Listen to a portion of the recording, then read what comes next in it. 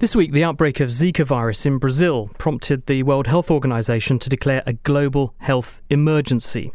The virus is spreading fast, and it's been linked to microcephaly, in which children are born with underdeveloped brains. Consultant virologist Tim Wreghitt is with us to talk a bit more about it. So, hello, Tim.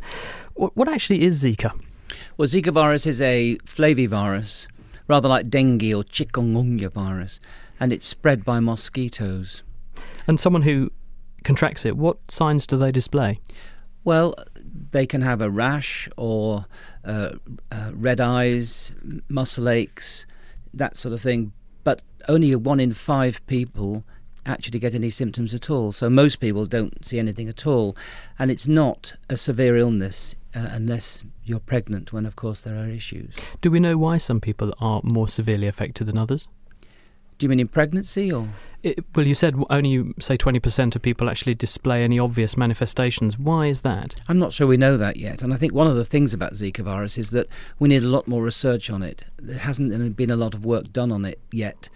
But obviously there's going to have to be a lot of epidemiology, a lot of detailed work on symptoms and impact, which I'm sure is going on as we speak. It was first identified in the 1940s in Africa, in Uganda. So why is it only now that we're seeing big action? Well, it's odd because you're right. It was first discovered in 1947, which was a very good year, the year I was born. And in the Zika forest in Uganda, it doesn't seem to have caused any noticeable problem in Africa.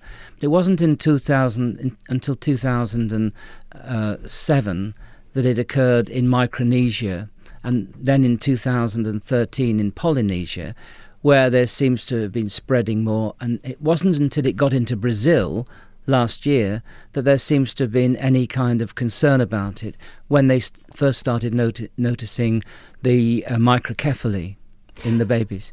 And this is obviously the thing that people are most worried about, and why the WHO have said there's now grounds for saying there's a public health emergency emerging here, because if it was just the other symptoms, it would be so trivial we wouldn't worry about it. What is going on? Why are those babies getting affected like that? Do we have any idea? Well, it's not been confirmed yet, of course, that the microcephaly is caused by the Zika virus, but it's a very high probability that it is. And so what's happening, we think, is that the virus gets into a pregnant mother, it crosses the placenta, it gets into the developing baby and causes a problem with the brain. Do we know what fraction of infants are at risk and at what stage of pregnancy? Because some infections are much worse if the mother catches them at certain stages of pregnancy. I'm not sure we know that yet. It's likely to be an early pregnancy, but we don't know. People haven't done the definitive studies yet. So at the moment we have to assume that any stage of pregnancy there could be a problem. So what do people now need to do? Given we've got this observation, there seem to be rising cases of this, there seem to be lots of cases of Zika. What are the outstanding things for the WHO to really put the pressure on to achieve now? Well, the problem is pregnant women. So clearly people are having to take precautions if they are pregnant and they're going to areas of the world where this virus is endemic. And remember, it's only spreading significantly in those areas of the world where there are certain mosquitoes.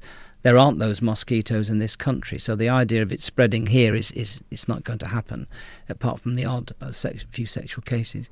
Well, tell us about that then, because it seems rather bizarre that you've got a disease that spreads by mosquitoes, but now you're saying it's a sexually transmitted infection. Well, yes, we think that very rarely it can cause sexually transmitted disease.